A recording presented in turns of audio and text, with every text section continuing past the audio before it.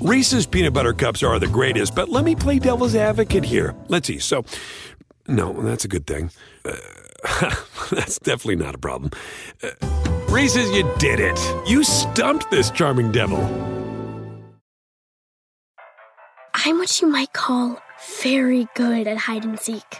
And since we got Xfinity, we have Wi-Fi all over the house, even in my super secret hiding spots. So I can kill time in here by streaming my favorite... Ha! Found you. How? You left Find My tablet on. Get wall-to-wall Wi-Fi on the Xfinity 10G network. Restrictions apply. Not available in all areas. Actual speeds vary. Hey everybody, it's me, your extremely apologetic and extremely unprofessional wizard, Jake, here to give you a heads up that I fucked up big time when recording this episode. I had the wrong microphone input set in Audacity, and so you're going to be hearing my laptop mic feed, and it's not going to sound great. So hopefully this is the worst side effect of the current crisis you'll experience this week. As always, wash your hands, wear your masks, and reach out to the people that matter most to you. Thank you so much for listening, and I am so sorry.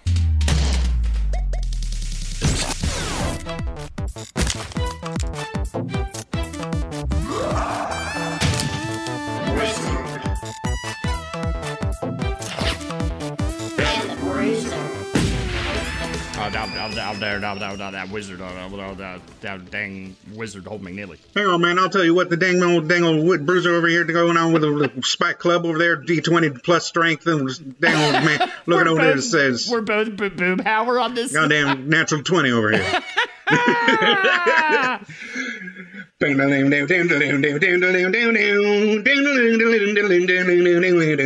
What's up, everybody? It's, I'm the wizard, Holden McNeely. Yes, that's right. Today we are doing I think, a much anticipated episode for a lot of people. So much love for this show, King of the Hill, an animated classic that went up against The Simpsons or didn't go up against, I guess, led they after The Simpsons. Buddy buddies. They were buddy buddies. But just such an important American show. What an American show this show is. In a lot of ways, too, it's almost like the All in the Family of our generation. And it's sort of, maybe not as like biting and everything as that, but definitely it's one of those. I was saying to Jake before this, I think what I really found in coming back through this show to try to find, the hook to this episode, whatever that may be, I think it's a couple things. One, I feel like this show is like Cheers. I feel like this is like animated Cheers, animated Frasier, that sort of thing. It's very comfort food, this show. This show is so many episodes, and it's all really, it varies greatly. Like, I don't want to say that it's always like the same, as it's super not. I mean, they got a little formulaic in the later episodes, but for the most part, it's still it feels like it's always just there for you. And these people are just comfort food, the animated show. And also at the same time, I think it just so truly represents a specific region, a specific space in America. And all of these people, especially if you grew up in the South, and especially if you grew up in Texas, you knew these people. Like these are just they're so real to me. All of these characters, and that's what makes them so enjoyable to watch and laugh at and learn lessons with, and all of those great things. And so, yeah, it's talking about the nostalgia section, the gush, as we like to call it, up top here. I guess I'd just say, for me, I never thought about it too much. King of the Hill was always just there. It was the show that you were happy to watch. It wasn't upsetting. It wasn't like bad, but it was kind of like a nice little peaceful time filler while you were sticking around for Family Guy or Futurama and The Simpsons, all in that like animation block of the 2000s. But then there were other people who would call it the best show of that block, and who absolutely were thrilled by it. I mean, I was more of a Simpsons guy growing up at the end of the day. So here's the thing. Here's what's been picking at me, because while we were doing research for this, while I was watching a bunch of these episodes, the thought occurred to me that, like, I guess Beavis and Butthead is more iconic. Beavis and Butthead is more within our generational cohort. I'm thankful that we're doing this remotely and Holden can't punch me in the face for saying generational cohort in a serious conversation. But the fact is that if I rewatched like old Beavis and Butthead clips, I watched the Frog baseball short, and like it's just untempered, young, kind of sneering, just kind of everything's bullshit. It's just that Gen X rebellion for the sake of rebellion. It doesn't hold up as much. Those feelings are just kind of locked in the past. While watching King of the Hill now as an older adult, it resonates so much more. The layers are just so much more there. You know, there's still like it's definitely informed by Mike Judge having this very like irreverent and kind of confrontational sense of humor, but it's softened by all the network executives and Simpsons writers that kind of sitcomified it, and it creates a more holistic, more enjoyable, more layered product than it would have had if he had it on his own.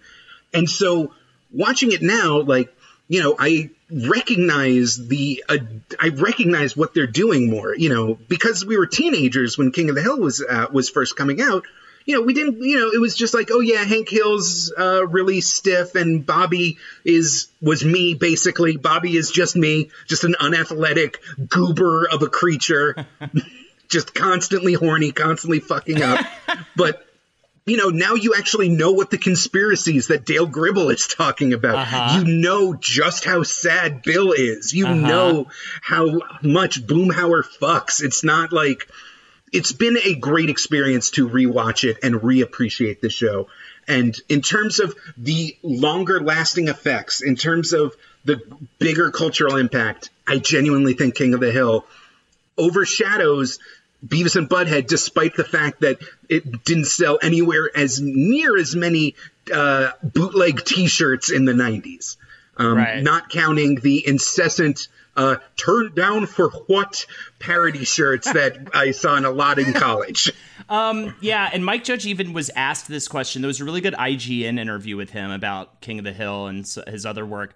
And they were like, yeah, did you know, did it ever bum you out, or was it ever weird that, I don't know the exact wording of the question, but that, you know, you weren't really as in the press as, say, Family Guy or shows like that? And he said, well, Family Guy has a really interesting story where, you know, they got canceled, and then they got picked back up because they became popular in their own right after that via DVDs, and it's like a really fascinating story, whereas King of the Hill really just was a successful endeavor and ran very smoothly for many seasons. I mean, the only big crazy moment is when Fox was like, yeah, we're done. And then they were like, actually, no, come back for 3 more seasons. So there's like 2 different series finales in that show. But other than that, I mean, it's really like Mike Judge himself is like, we were just slow and steady wins the race. We were just always able to do our thing in our corner. And it's so funny because even in the Cartoon Wars episode of South Park, you know, the King of the Hill guys are all just kind of hanging out, relaxed, just doing their job in the corner while all the screaming argues happening around them. So I believe that. And I just, that's what I love about Mike Judge so much. He just seems like the consummate professional. He seems, but very funny and very fun to work with, and just really honest. Like I mean, who doesn't love Office Space? And if you've ever worked in corporate culture, it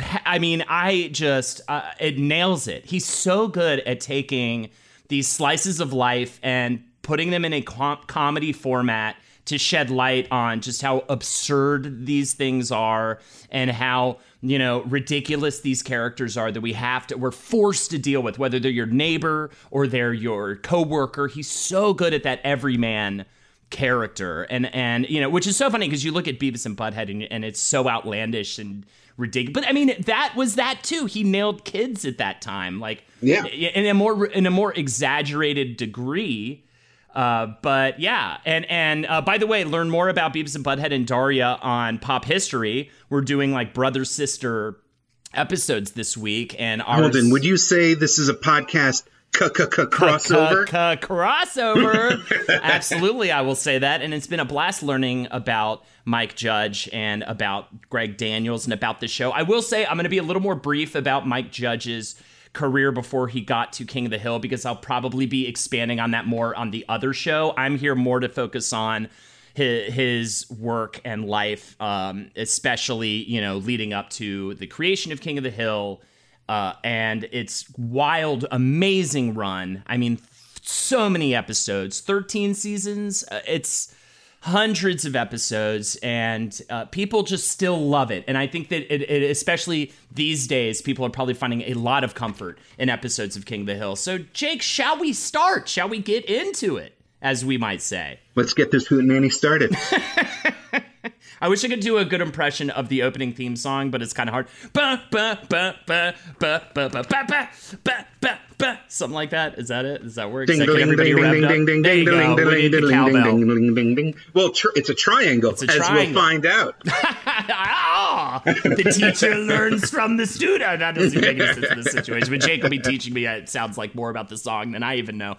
Okay, here we go. Let's start, though, with a bit of a bio on Mike Judge. I mean, I definitely want to talk about how he got to King of the Hill, and you have to talk about his earlier animation work because of that. To get to that, Mike Judge spent his younger years in Albuquerque, New Mexico, where he spent some time working on a chicken farm. And he graduated with a Bachelor of Science in Physics from the University of California, San Diego in 1985. He worked very briefly in physics and mechanical engineering, but quickly became bored in the field of science. And he ends up moving to Silicon Valley in 1987 to join Parallax Graphics, which was a startup video card company based in Santa Clara. That's right. Mike Judge worked on GPUs. He got them gigaflops. He made sure that Quake ran on your weird dad's PC. He was a gamer. Hated every second of it. He, of course, this is his inspiration for Office Space. It was only like 1 year, and it's so funny. He talks about how, like I talk about my real estate insurance job, you know, where it's just like just a suffering, just dealing with these absurd people every day. Office people are so like can be so boring and yet so ridiculous, and you just are forced to spend more time with them than even maybe your girlfriend or, you know what I mean? Like, or your partner. It's just so sad. Like, you're just shoved up against these people in cubicles. Of course, he becomes incredibly alienated by the culture there and refers to his coworkers as being, quote, like the Stepford Wives. And if you know that book and movie, that's an idyllic Connecticut neighborhood run by happy husbands and big spoiler alert, by the way, guys, spoiler alert for Stepford Wives. So just skip this if you want to know the reveal, and they're robot wives. Bum, bum, bum. You know, I mean, I get it because every office I've worked in, if they find out I do comedy, God forbid, they say the same thing. Oh, I bet you're going to write a lot of funny bits about us, a lot of funny skits about us. They always call them skits. And you're just like, no, because you literally are all sort of the same. You know? Well, you make a good point about how almost throughout Mike Judge's career, from the basically up until Silicon Valley there's actually a very weird shift in his worldview that happens with the success of King of the Hill. Maybe we'll get into it later. But up until like Beavis and Butthead and into King of the Hill, the perpetual Mike Judge villain is some skinny, like goateed guy who just very authoritative with like very well coiffed hair, who just very passive aggressively asserts authority with utmost confidence. It's like everything from Bill whatever the boss character from Office Space, to like the myriad of yoga instructors and like government workers that Hank constantly has to be put up against, to even the guidance counselor that, you know, is constantly trying to redeem Beavis and Butthead.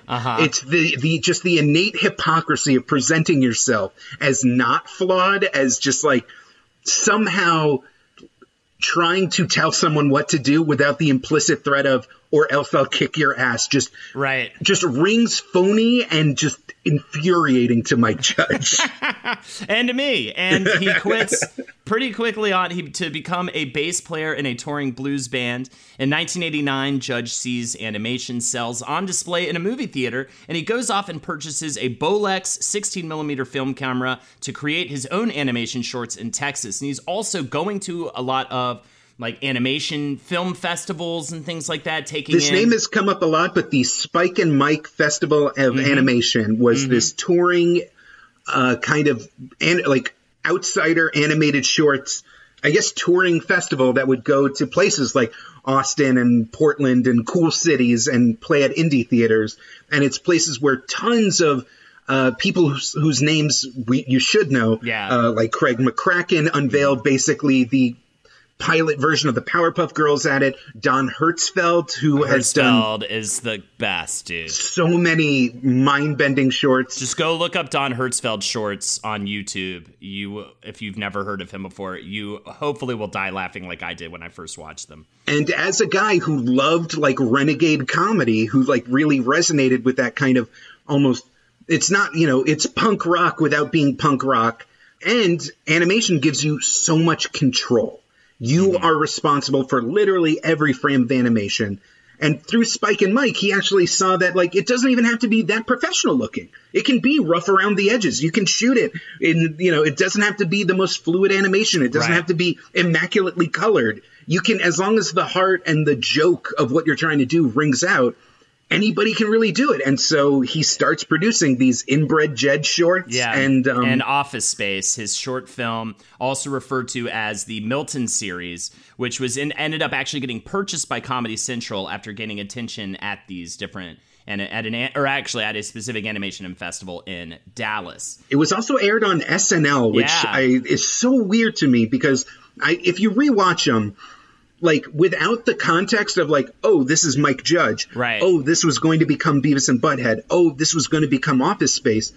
It's just this weird, like... It's weird. This is weird, gibbery, cringy interaction between just a very upset... it's Milton, as it's Milton just getting shat on and demeaned and threatening violent revenge against his coworkers. Right. I mean, I remember watching it. I think I did see it for the first time on SNL and remembered really being into it and thinking it was funny. There's a really great short that I looked up. It was kind of, this is more the precursor to King of the Hill. It's just called Huh? ? By Mike Judge. And it's still fucking, it's just a minute long, and it's this classic Bubba guy, the same, basically he looks like a prototype Bill from King of the Hill. And I'm using the B word, Holden. I know I'm not allowed to use that word, but that is the word that Mike Judge constantly refers to for these kind of Southern Texan guys that he was just obsessed with drawing. It's just this guy on a reclining chair, like in a half domestic beer drunk haze, watching as a health food store commercial just starts getting angrier and angrier at him, where it's just dead eyed, and it cuts back to the TV, and the guy in the commercial, who is the classic Mike Judge villain, is just like, so you're just gonna feed poison to your kids, huh, you stupid piece of shit, huh? You're just gonna go to McDonald's and kill your kids, you fucking piece of shit. And it really highlights just like the tone and like the authorial voice that Mike Judge carried for a very long time. So in 1992, he develops the short film Frog Baseball, featuring two young roustabouts named Beavis and Butthead. For MTV's animation showcase Liquid Television in 1992. We have, of course, talked about Liquid Television before, a very cool animation block. This is insane.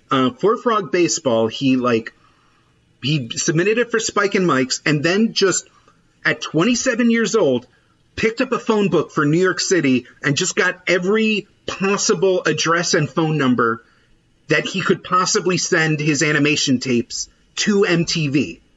And that's how he got it on the air for Liquid Television. It became a viral hit, as much as you could in the cable days. And that's how he got Beavis and Butthead produced.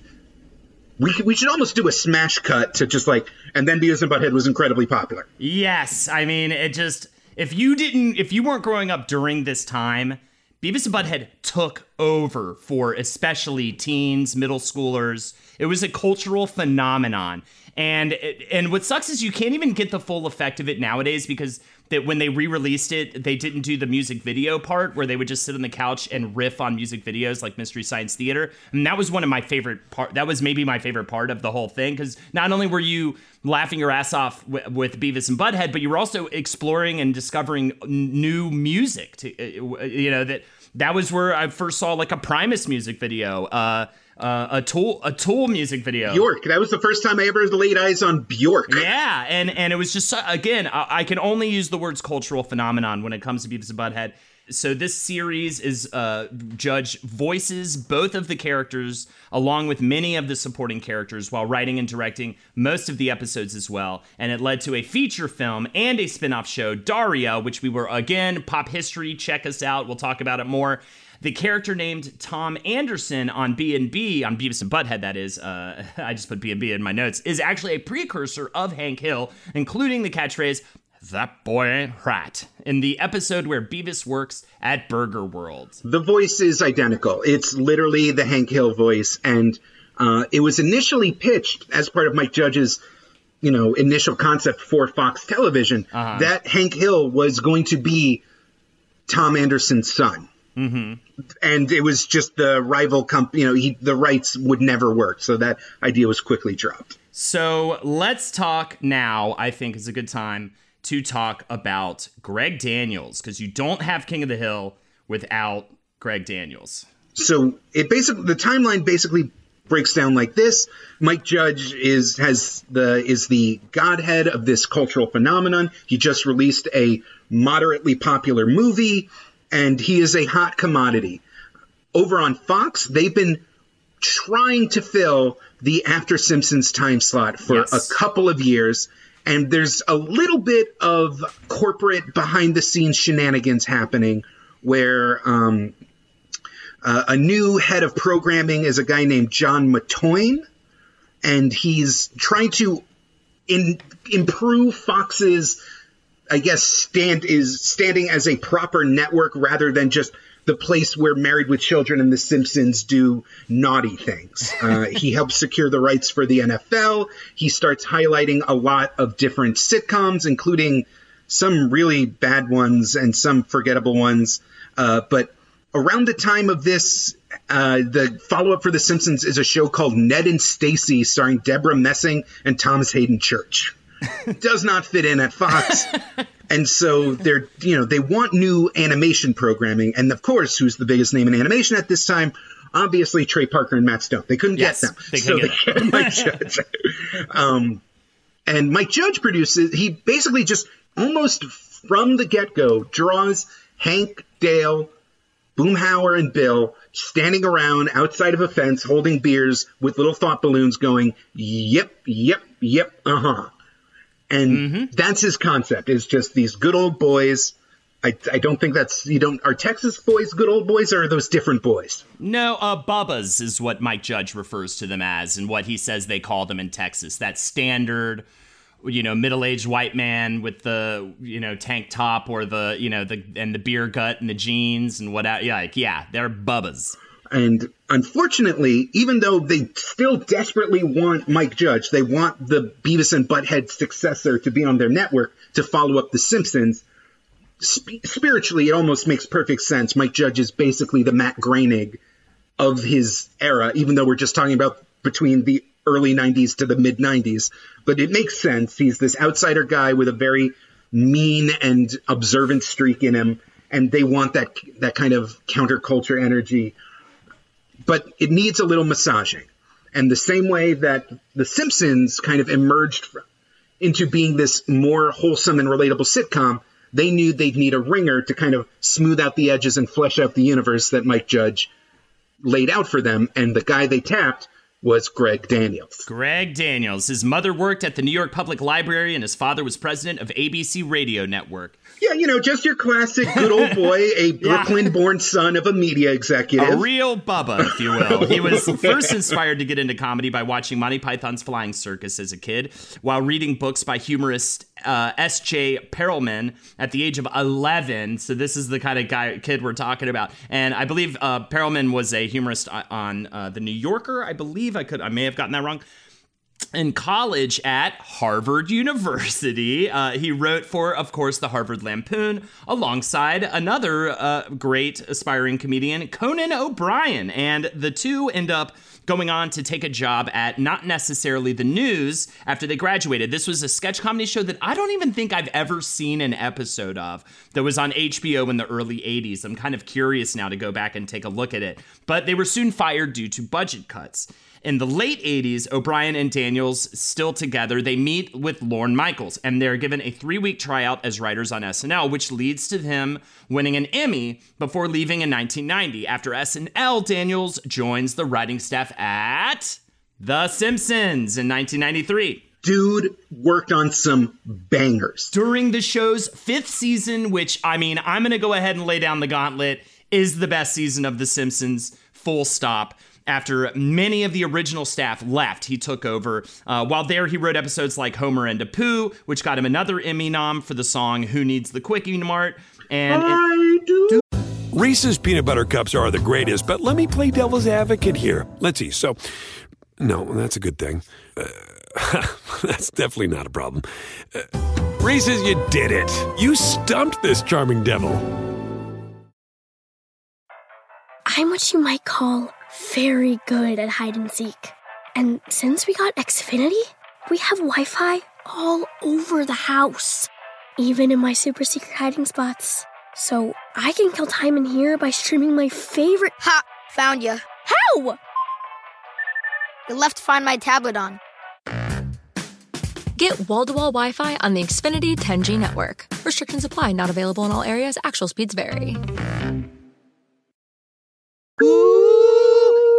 And in season 6, this man after my own heart, he wrote the fucking toaster time traveling segment on that year's Treehouse of Horror, which is arguably might be my favorite like segment of a not my favorite episode per se, but I was screaming with laughter the first couple times I saw that. I wish I hadn't sat on that fish. Oh, look, it's raining outside. And then the donuts come down right after he leaves. Oh, it's so heartbreaking and hilarious. He also did Homer Badman, which kind of eerily mirrors the first official episode of King of the Hill, where, you know, Hank is supposed, like, through a series of horrible, unfortunate understandings, people think he's beating Bobby.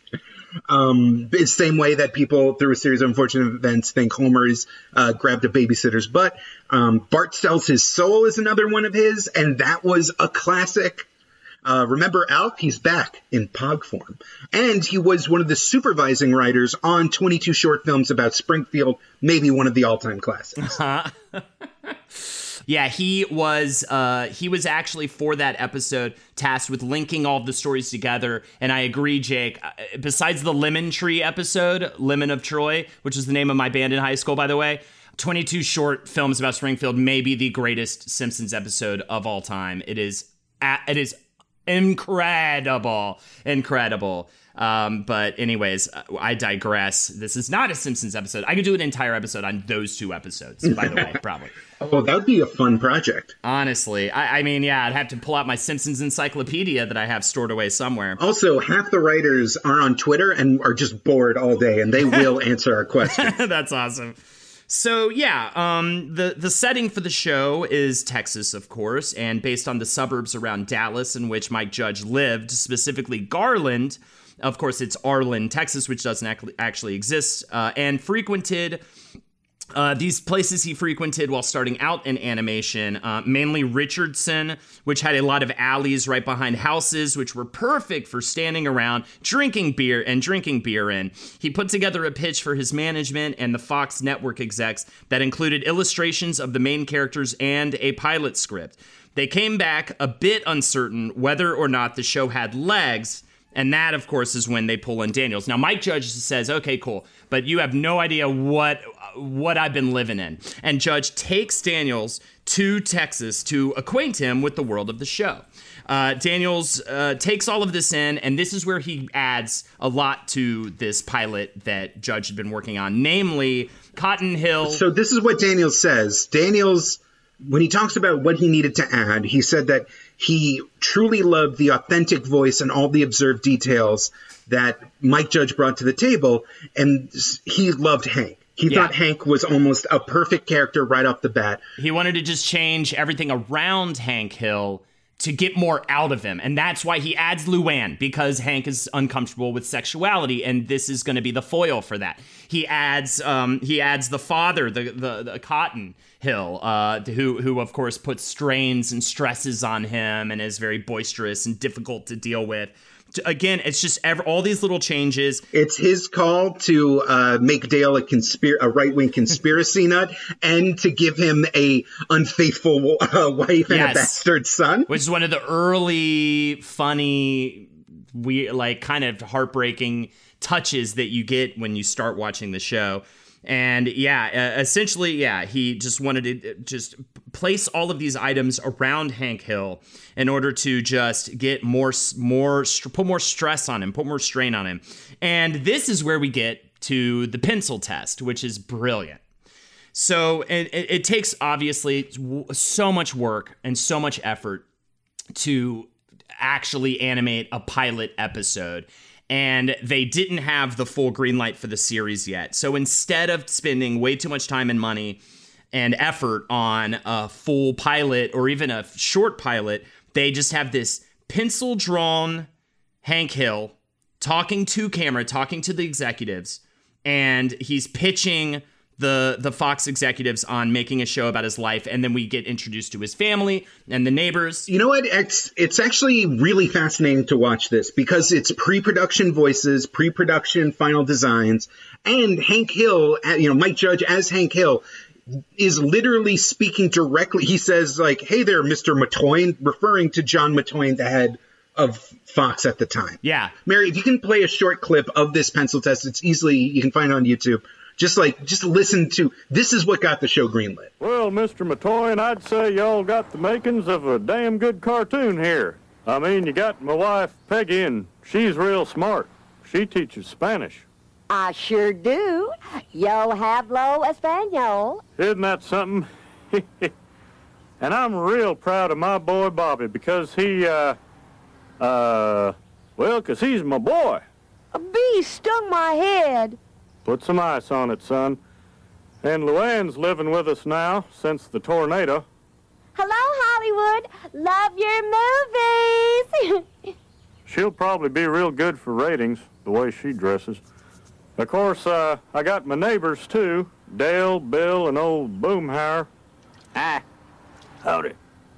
Dang old TV executive thinking calling you about 1.5 million times now. Gripe about y'all every time the dang old Looney Tunes come on, y'all put on that dang old Melrose Place. Old Boomhauer ain't right. So they got the whole series greenlit off of this. And so, therefore, they did say it was a bit of a pain in the ass, because especially going into that first season, this also meant that because they didn't have anything out there for an audience to react to, that the executives were giving like tons of notes, and that seemed like a bit of a pain and a bit laborious for them. But still, they got the whole season greenlit. And so, Daniels rewrites the pilot script, and Mike Judge is so happy with it.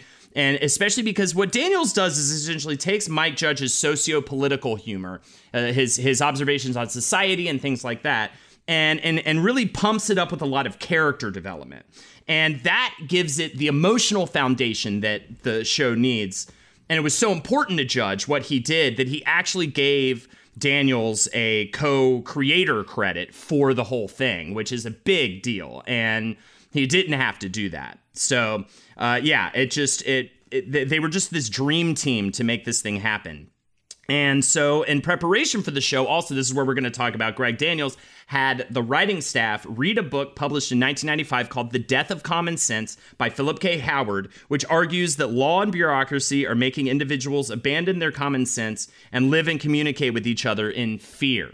So when you think about Hank Hill, you think, this conservative guy, but he's still trying to do well. And I think this is something that the show really does impressively, is it balances these political, almost more philosophical differences in how to conduct a society, with Hank perpetually as the outsider, either kind of pushing back against racism and bigotry and cruelty, because that's not what he was raised. He was raised with these values of strength and individualism and dignity, and the various inefficiencies and the cruelty that can happen even in a heavily regulated, heavily socialized society. And the core of the Death of Common Sense really boils down to tort reform, because it was a big deal at the time. This was the era of the McDonald's lawsuit, the slip and fall. Everything was, it was a highlight of, things have gone too far. But I push back that it's good to inform the character, but there's still like a little bit more to it than that. At the end of the day, there was a book that came out that was almost a response. See You in Court is a book by Thomas Guggenheim, who is another economist who kind of just like takes the arguments, when we look at tort reform, when we look at lawsuits and the overregulation of society, where we have, people claim that there's this dream that if we have enough rules, nobody will be treated unfairly. And the end result is everyone is treated unfairly in their own way. But in reality, it's just because the common person and because the average worker lost the protections of union contracts, just everything got shittier, and the only thing left, the only weapon left for average people against things like corporations, against things like unfair business practices, against like even just exploitation, was suing people, was regulating safety through not just like having a good union, but through begging a congressperson to make a convoluted law about it. And, if we lived in a world that kind of tilted the power back towards average people, you wouldn't have to like be constantly on alert to like see who's trying to fuck you over and how you can fuck over them. Everyone would be secure with like an actual, a actual contract, not a social contract, to treat each other fairly.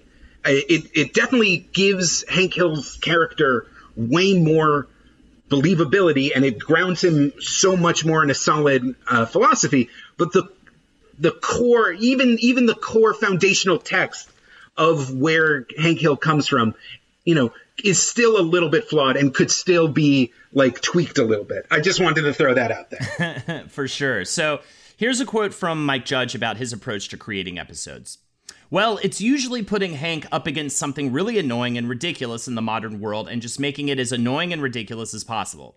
Like the mold episode, where the mold inspector comes to his house and he's got to live in a hotel. Also, all the characters and just having them really humiliated and embarrassed, like when Hank was constipated or when Peggy tried to join the beauty pageant. I think those are two formulas, if you can call them formulas. So I thought that was kind of fascinating.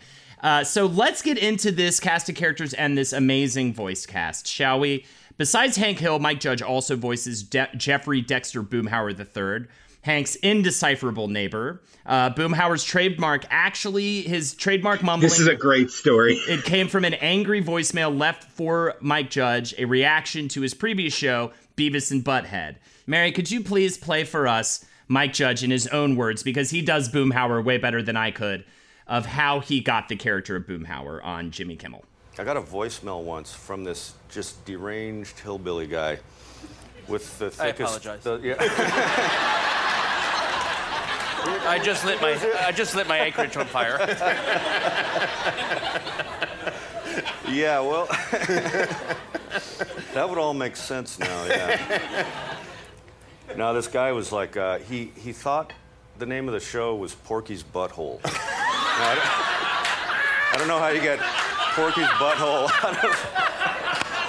out of Beavis and Butthead, but I still have the message. It's like... Oh my God, a minute and a half long, and he's just like, and this is actually, this is where I got the voice later for Boomhauer on King of the Hill. This guy, his message started out, he goes, I've been calling y'all for better than a month now, grab about y'all every time that dang old Porky's Butthole come on. Porky's Butthole. I mean, it's just the funniest thing ever. I love it so much. And yeah, it's such a great, and the way he tells the story is so funny. He's so, I just want to hang out with him and have a couple beers so badly. So Peggy Hill, moving along, is voiced by Kathy Najimy. The fucking KJ! She's so KNJ! funny. She's so great. She got her started in New York City doing plays, which led to odd small character roles in films throughout the 90s, such as The Fisher King, and one of my favorite movies that I grew up watching a lot with my father, Soap Dish, which is a hilariously, very underrated comedy movie starring a lot of really funny people. But she got her first major role as Sister Mary Patrick in Sister Act. She's great in that movie. She's a really funny comic actress. And that led to fun parts in films like Hocus Pocus is another big one for her. She was one of the main witches. Najimy said, I was 7 months pregnant when I got the call and went to the studio. I auditioned for Peggy by improvising, and I just started talking, and the producers looked at the wall and nodded at me while I improvised. They wanted to hear my voice so they could picture me as Peggy. I had no idea what was happening at the time, but I got the part. And other people have spoken about this. They would actually have pictures of the characters on the wall, and they would look at the character instead of the actor. So, yeah, the voice actors were behind a screen. They couldn't see the producers. And the producers weren't looking at the actors. They were just staring intently on large printouts of the character sheets, just trying to imagine the voice attached to the character.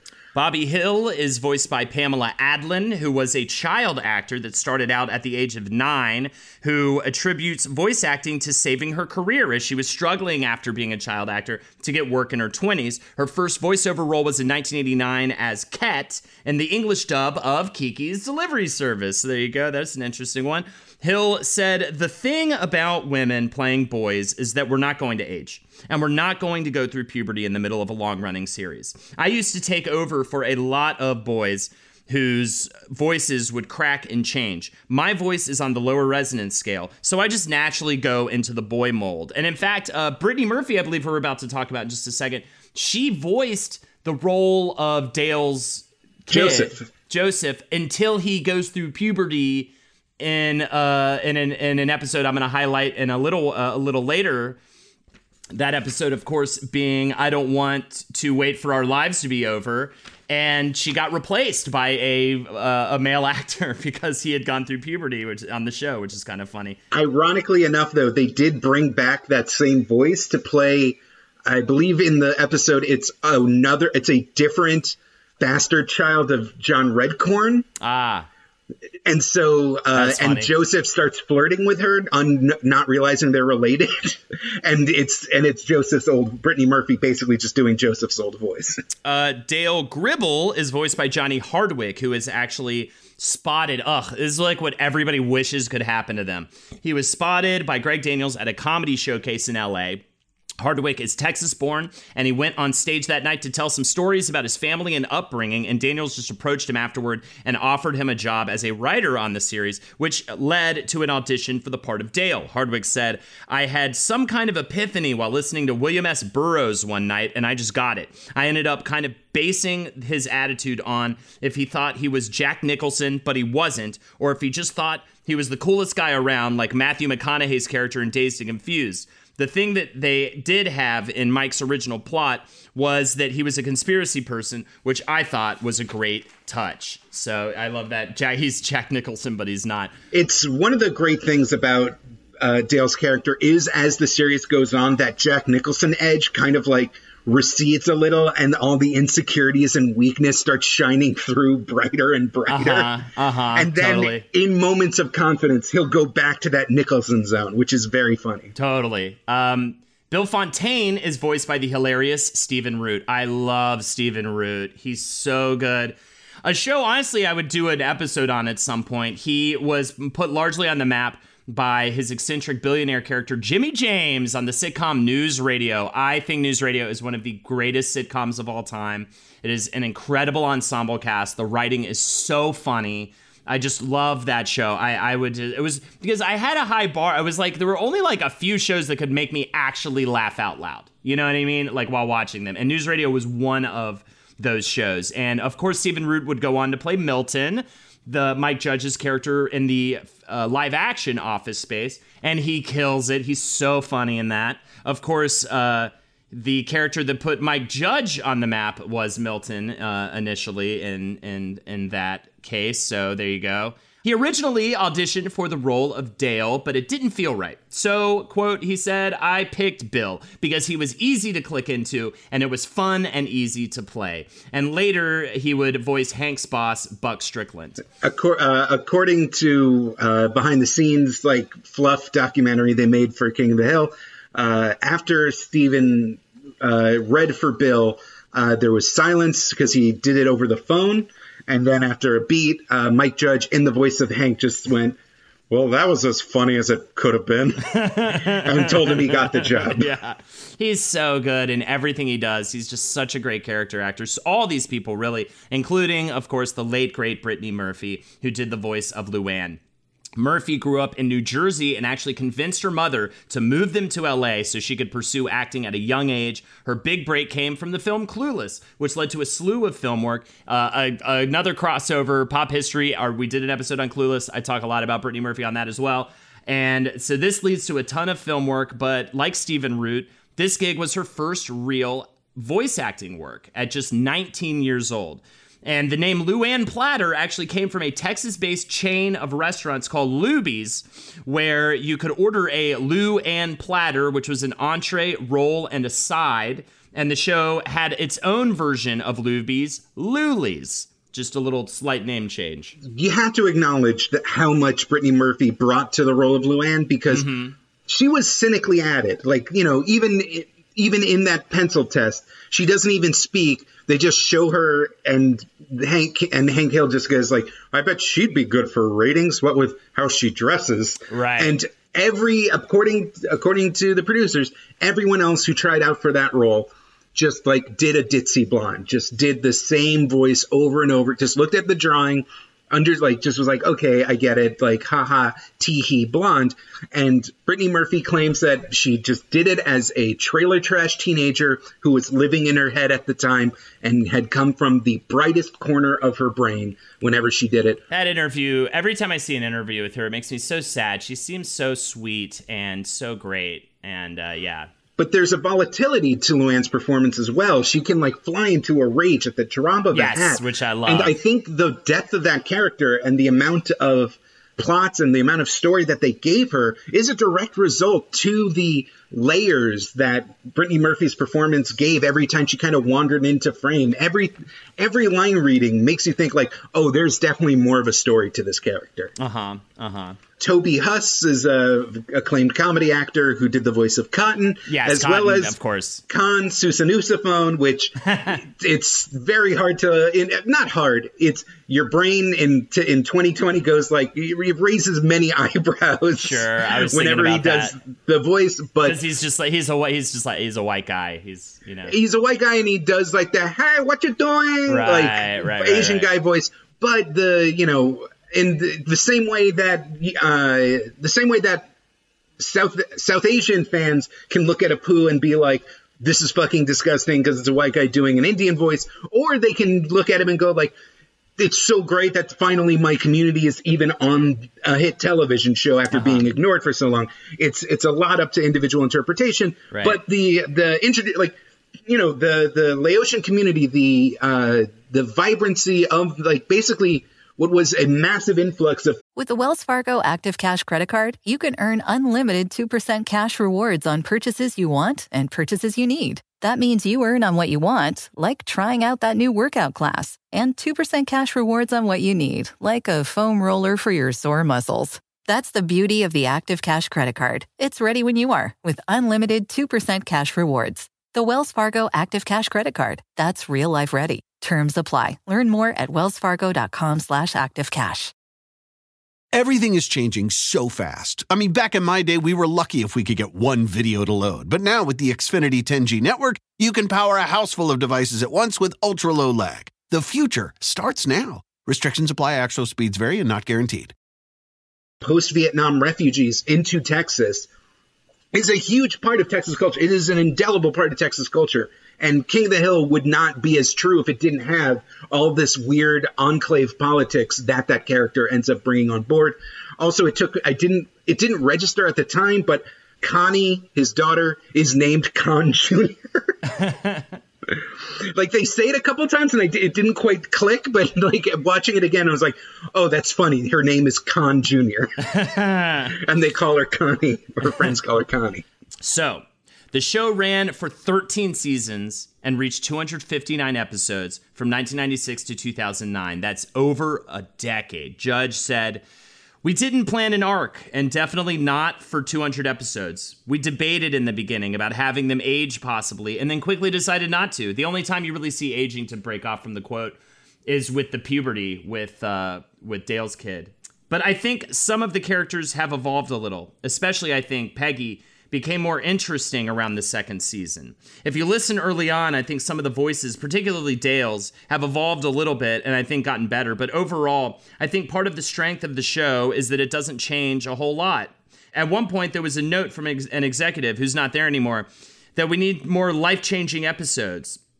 And they were trying to apply that theory that works on some shows about just constantly shocking the audience and having crazy things happen.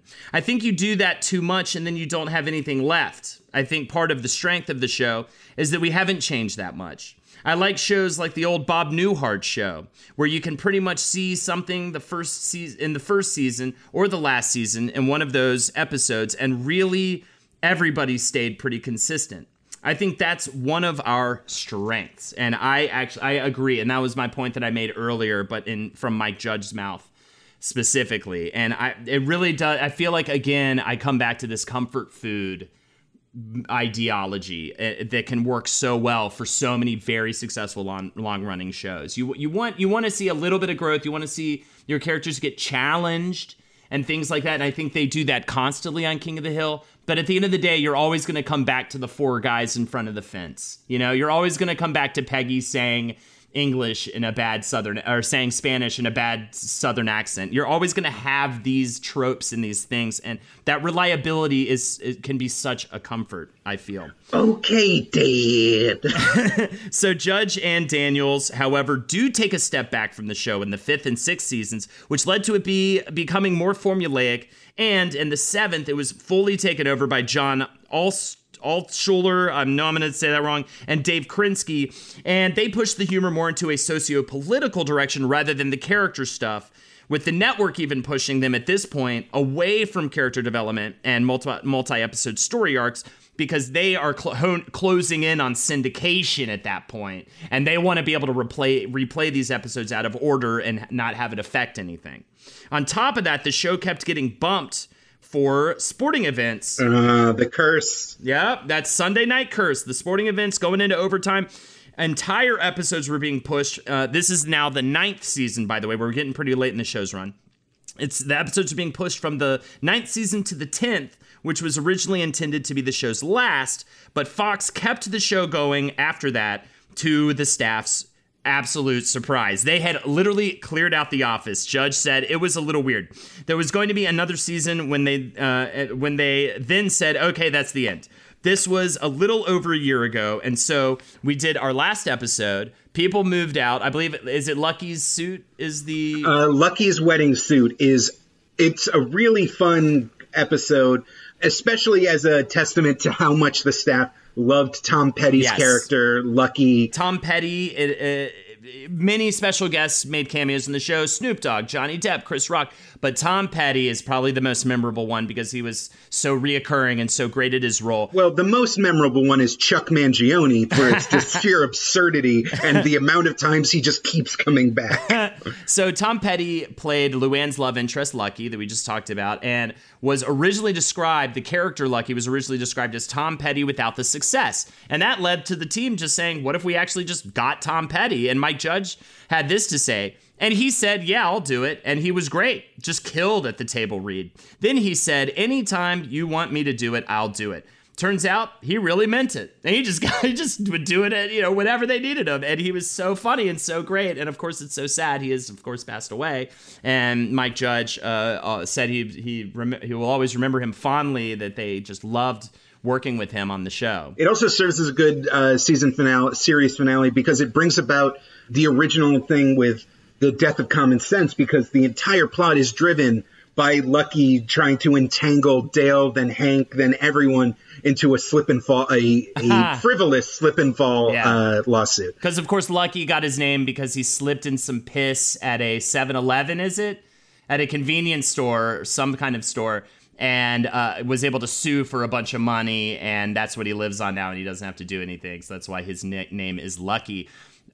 So to finish out that Mike Judge quote, he said, people moved out of their offices and animators got other jobs. And several months later, there was kind of some rumors about them picking it up, but I didn't really believe. And then suddenly they wanted it back.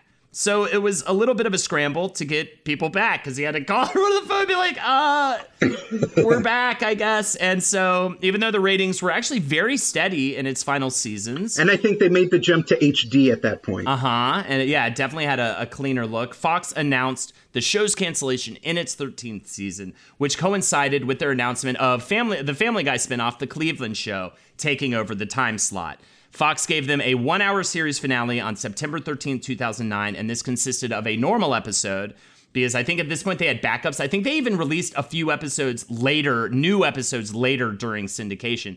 So it consisted of a normal episode and a finale episode, a proper finale, a second finale, because Lucky's wedding suit was the first. So, Holden, did you rewatch any episodes this week? I know you were double slammed on a Mike Judge double-decker sandwich of research. I definitely have some notable episodes to talk about that I perused. The number one highest-rated episode on all the lists, and it won an Emmy. And honestly, it's so good. Bobby Goes Nuts. I don't know you. That's not my purse. episode. I was going to bring it up. That's not my purse has stuck around as an even more long-lived meme than like I tell you what or all the other t-shirt slogans that the show tried to put out there. Bobby Goes Nuts, season 6. Bobby gets bullied, so he goes to take boxing classes. Not just bullied, he was made to eat dirt by Chan Wasana-san. And he goes to take boxing classes. The class is full, and he ends up in a women's self-defense class where he learns how to kick people in the nuts, which he uses to get revenge on the bullies. I love that it won an Emmy. It won an Emmy for Outstanding Animated Program. That's so funny. I'm sorry. It was nominated for an Outstanding Program. It was actually Pamela Adlon, that won the Emmy for Best Vocal Performance by a Woman in an Animated Series. So you also have, I just pulled a few that I revisited that popped out at me based off of the mini lists online. If you ever, I feel like I do this with every TV show because I'm never able to necessarily watch like an entire series, especially one with over 200 episodes that are its belt. And of course I've seen my fair share of King of the Hill growing up and everything. And even just when it came back on Netflix, I believe, or whatever. It's on Hulu right now. So here's another one, Peggy Hill, The Decline and Fall. That was in season 4. After Peggy, there's a cliffhanger at the end of season 3 where Peggy jumps out of an airplane and her parachute doesn't open. So in this episode, we see her put in a full body cast. Meanwhile, Cotton and Dee Dee's new baby, GH, is giving them a hard time. Hey, Holden, what does GH stand for? What does GH stand for? Good Hank. That's right. So Peggy tries her best to stay positive, but finally breaks down when she can't help with GH until a touching moment happens at the end. Maybe I won't spoil it. Just watch it. It's very good. It's very cute. Peggy Hill is an amazing character. She has so many, just out of nowhere in great laugh lines. And one of the things is how, in a typical sitcom, it's the everyman Joe husband and then the snarky, drop-dead gorgeous, know-it-all wife who's just always having to clean up the boys' messes. And it's funny how Peggy sees herself as that. She has been trained by society to be that, and yet she is just as flawed as all the other characters. And that weird kind of confidence and expectation and the way that she kind of carries enlightened principles, but ones that have been kind of diluted and telephone gamed across. It's the same way that fashion takes way too long to reach the middle of America. Mm-hmm. She has all these ideas about justice and equity and, progressivism that she just doesn't quite understand, but still says full confidence. And she's Hank loves her. She's confident, even though she's self-conscious about it. But she's not like, she's a normal woman. Happiness. Yeah. Happiness. She's so funny and reminds me of so many of the Southern ladies that I grew up around. They were like my mom's friends, even my mom a little bit. With their gigantic feet. Yes, with their huge feet. It's really funny. Like she really resonates for me when it comes to the people I actually knew growing up in the South. Another one, if you're a Boomhauer fan and a Brad Pitt fan, Patch Boomhauer. Oh, such a good episode. Season 8, Brad Pitt guest stars as Boomhauer's brother, and the episode puts a spotlight on Boomhauer as a more complex character as well as on family dynamics. Very good stuff. And the other one that I mentioned earlier, that is my last one to talk about, was I Don't Want to Wait for Our Lives to Be Over in Season 5. Bobby is absolutely devastated after he gets back from summer camp, thinking he's really had like a big growing summer. But Joseph returns from camp, and he's fully gone through puberty with a lower voice, facial hair, and muscles. And this makes Bobby feel inadequate until he finds out that Joseph is actually really having a hard time with this transition. Also, of course, Bobby never goes through puberty for the entire run of the show, which is hilarious. But how horny they make him like varies. When they're writing him at his best, he like has the innate understanding that he's supposed to be horny, but doesn't know what that means or what he should do about it. So those are the episodes I have. If you have any more you wanted to bring up. A great episode, maybe it's very sitcom-y, but it really highlights a lot of what King of the Hill can do is Ho Yeah, which is an episode from season 5, episode number 13, where one of Hank Strickland's girls named Tammy basically, through a series of circumstances, gets Hank to be her pimp as she hooks herself around Arlen, getting the ire of Snoop Dogg as Alabaster Jones. And rewatching this episode, reminded me of the moment that I truly loved King of the Hill. And it's just such a dumb joke, but I love it so much. Hank is being chased in his dad Cotton's Cadillac by Alabaster Jones. And it's this very weird car chase. And at some point, Hank confidently just stops the car and everyone starts freaking out at him. And he's like, "Don't worry, I got a plan." And he just drives through the yellow light trying to trap the pimp from stopping at a red light. At which point the pimp then just drives through the red light, and the incredulousness and shock that it doesn't work on Hank's face is so clutch. And he's just looking through the rearview mirror and being like, "He just ran a red light. You can't do that." It's just one of my favorite gags, just perfectly executed. Another one that is really good is Aisle 8A, another great Hank is Uncomfortable, where he's babysitting Connie and she gets her period for the first time and he has to deal with it and how he deals with that.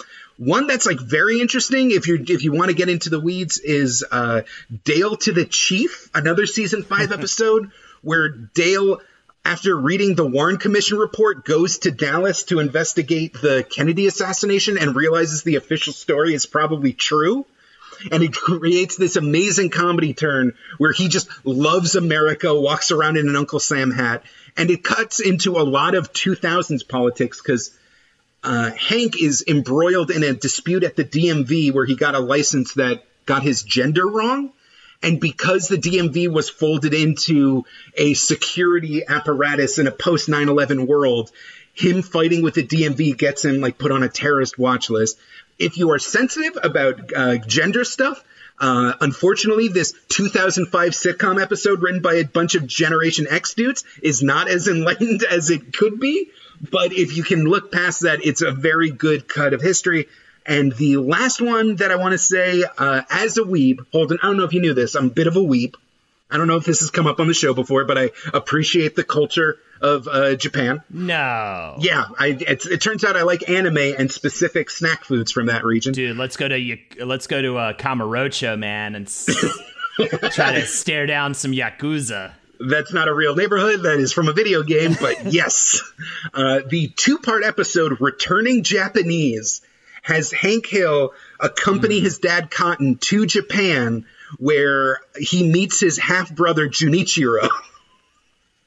And the way that it carries, it does a lot of culture shock stuff, but it kind of nails the tone where the Hill family is a little bit ignorant. They're a little bit uncomfortable in foreign cultures, and they make there's a lot of like jokes, haha, at the, the Bubbas, the Hicks, they don't know what they're talking about. But each character has so much humanity and has so much goodwill that like there's no hatred behind it. We're laughing with these characters, and Bobby gets embroiled in a Dance Dance Revolution scene. So, that's fun because it was the 2000s in Japan. Hell yeah. That's a really great episode, a great two-parter.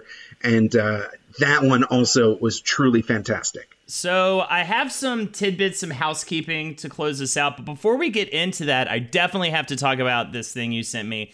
The King of the Hill. Oh my God, I would have blown right through that. Yeah, the King of the Hill animation help. And I think this speaks to what makes this show so special and what makes this show so different from other animation shows. So the thing you have to understand is that this was, the animation was storyboarded and timed out in animatics in America, but the actual animation work was done by Rough Draft Studios in Korea, which we have brought up a ton of times, all the way back from our Simpsons episode, our Invader Zim episode, our Ren and Stimpy episode. Rough Draft comes up a lot because they were basically one of the best animation houses you could get to work on a TV budget for your show.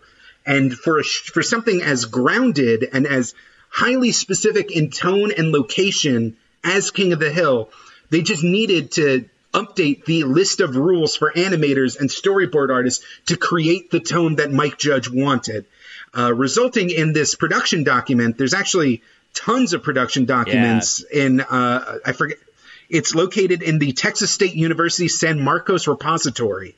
Just 118 boxes of production notes that if you have the right academic credentials, you could go there and rifle through. But one of the things that came out was a list of over 60 specific do's and do nots for animating King of the Hill to keep the tone consistent. And it's so specific and so insane. And it's very much about realism and not being too cartoony. Just to pick a few out, just right up off the top. No blinks during acting transitions. Don't look into the camera. Don't drink with the mouth open, and do not hold the eyes closed during drinking.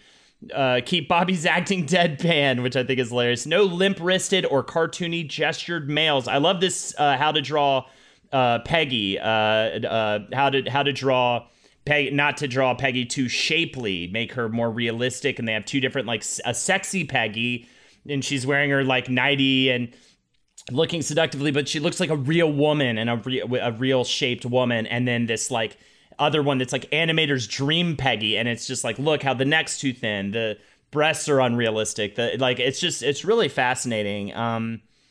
Dale does not flip his shades up. That's funny. Dale's cigarette doesn't make puffs unless it is specifically requested in the script. Even stuff like, here's one that I really love. It's rule number 39. You will no desert cacti or tumbleweed shots. That is completely wrong for this part of Texas. This is not the Southwest. Research the locations from reference instead of making it up when you're storyboarding the show. Yeah, there's just stuff about lighting, sound effects, everything. It is so comprehensive. And it's illustrated as well. So you get this really comprehensive, fantastic guide in terms. It's just such an insight, especially if you're interested in creating your own animated show or project or something. I think that this is so useful to look at and peruse through. It's the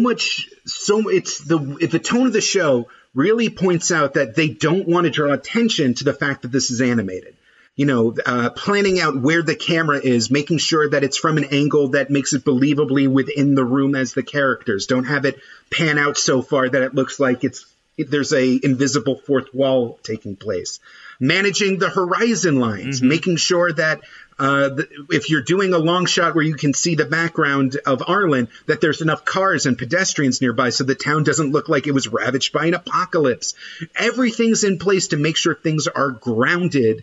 And what the end result is, you have something that's as relatable as a live action show. These characters and this world feels more real, but you can change locations. You can have the kind of things that would blow out a live action budget totally out of whack. But because it's all drawings, you have a certain amount of freedom and just a liberal use of cuts and basically locations. Yeah. That you couldn't, it's not a 3-camera sitcom where everything has to be contained in the same 4 rooms. Mm-hmm. And by the way, there are 64 rules total. We'll try to remember to post it on the group Facebook page. If you look up King of the Hill animation help and then Imgur, you'll get to the post immediately. I don't know. This has had 308,000 views, so it's definitely made the rounds every time King of the Hill comes up on Reddit. I'm sure. So just a few tidbits to close out. Fun facts about the show. The opening theme is called Yahoos and Triangles. It was submitted by Mike Judge by an Arizona band called The Refreshments. It is an instrumental track that they would actually perform during their sound checks and just happened to work out for them really well. And yeah, that's right. It is Triangles. It's in the name of the song. I can't believe I said cowbell earlier. Bobby's school, Tom Landry Middle School, is actually named after the Dallas Cowboys football coach of the same name and is a real school located in Irving, Texas. Hank's dog, Ladybird, is named after First Lady Claudia Ladybird Johnson. I believe that's Lyndon Johnson's wife, right? Mm-hmm. And I think just one more here. Judge voiced Monsignor Martinez on the show, a gun-toting Catholic priest that the Hills would actually watch on TV. Kind of a heightened telenovela pastiche that was, it was the Itchy and Scratchy of King of the Hill. And Fox eventually filmed a live-action pilot of it that was never released because, I don't know, maybe a gun-toting Catholic priest in live action didn't quite work as well. But anyways, yeah, that's about all I have. Do you have anything else, Jake, before we close out this episode? The last little tidbit I think I should talk about is the 2000 Windows CD-ROM game called King of the Hill. You can download it off of several abandonware and archive software sites. It's completely, out of print. It's a 307 megabyte ISO file. You just have to mount it. I know all you game pirates out there already know how that works. And it is boring as fuck. It reused a lot of online Macromedia Shockwave games that were available for free at the time. And it's just one of those real just bad mini game collections, mini golf, lawnmower race, tic-tac-toss. But there's a ton of original voice acting from the cast. So if you're really, truly hurting for King of the Hill content and want to hear kind of disjointed sound bites of Dale Gribble and Hank Hill talking about how you need a different gun to shoot a buck that size, you should check it out. Awesome. All right. Well, that about does it. I had a blast this episode. That was so much fun to go through. Talk about. I love Mike Judge. He's so great. Maybe someday we'll do an Idiocracy or an Office Space episode. So I don't think we're done with Mike Judge just yet because those films are great. His career continues to be wonderful. And I just love the stuff he puts out. I just love his voice. So yeah, there you go. Check us out on Patreon if you'd like to support us further. Patreon.com/Whizbrew. Wait, is that where we release bonus episodes every week? Oh my God, Jake, I'm pretty sure it's where we release a bonus episode every single week of our lives for $5 a month. Including our landmark hour-long conversation about the nature of gamer rage? I think so. I think that's exactly where we do that. $5 a month. Every week you get a bonus episode. That's all it takes. Thank you so much for everyone who continues to patronize us as we go through this craziness that we're going through.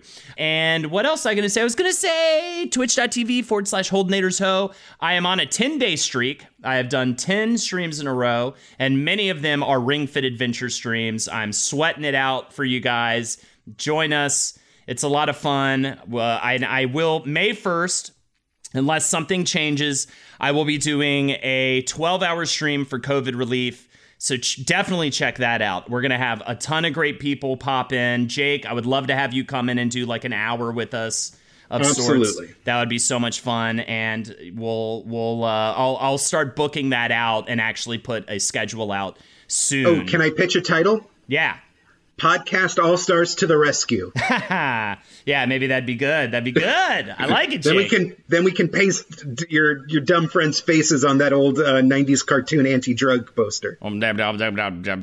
Jake, where can I follow you? You can follow me on Twitter at BestJakeYoung, where I post all of my thought droppings. And hey, if you're listening from page 7, Sorry? Come on. Also, of course, and remember, y'all keep on whizzing. Dang old man, you're going down that road, you're walking down, you see a pad against before you, there's a devil down there, man, but you gotta keep on bruising. This show is made possible by listeners like you. Thanks to our ad sponsors, you can support our shows by supporting them. For more shows like the one you just listened to, go to lastpodcastnetwork.com.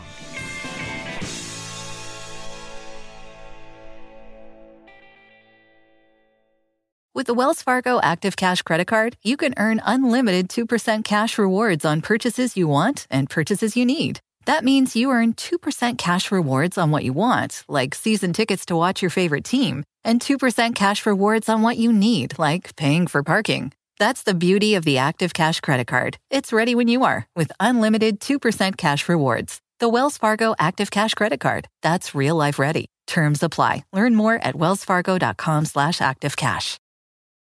Everything's changing so fast these days, and that's a great thing. I mean, back in my day, we were lucky if we could get one video to load on our desktop computer. But now, there's the Xfinity 10G network. That means the fastest internet, with faster speeds rolling out every day, and internet that can power a house full of devices at once with ultra-low lag. So while one person streams a movie from their room, another can play video games in the basement, while another TikToks in the kitchen. It's the next generation 10G network, only from Xfinity. The future starts now. Restrictions apply. Actual speeds vary and not guaranteed.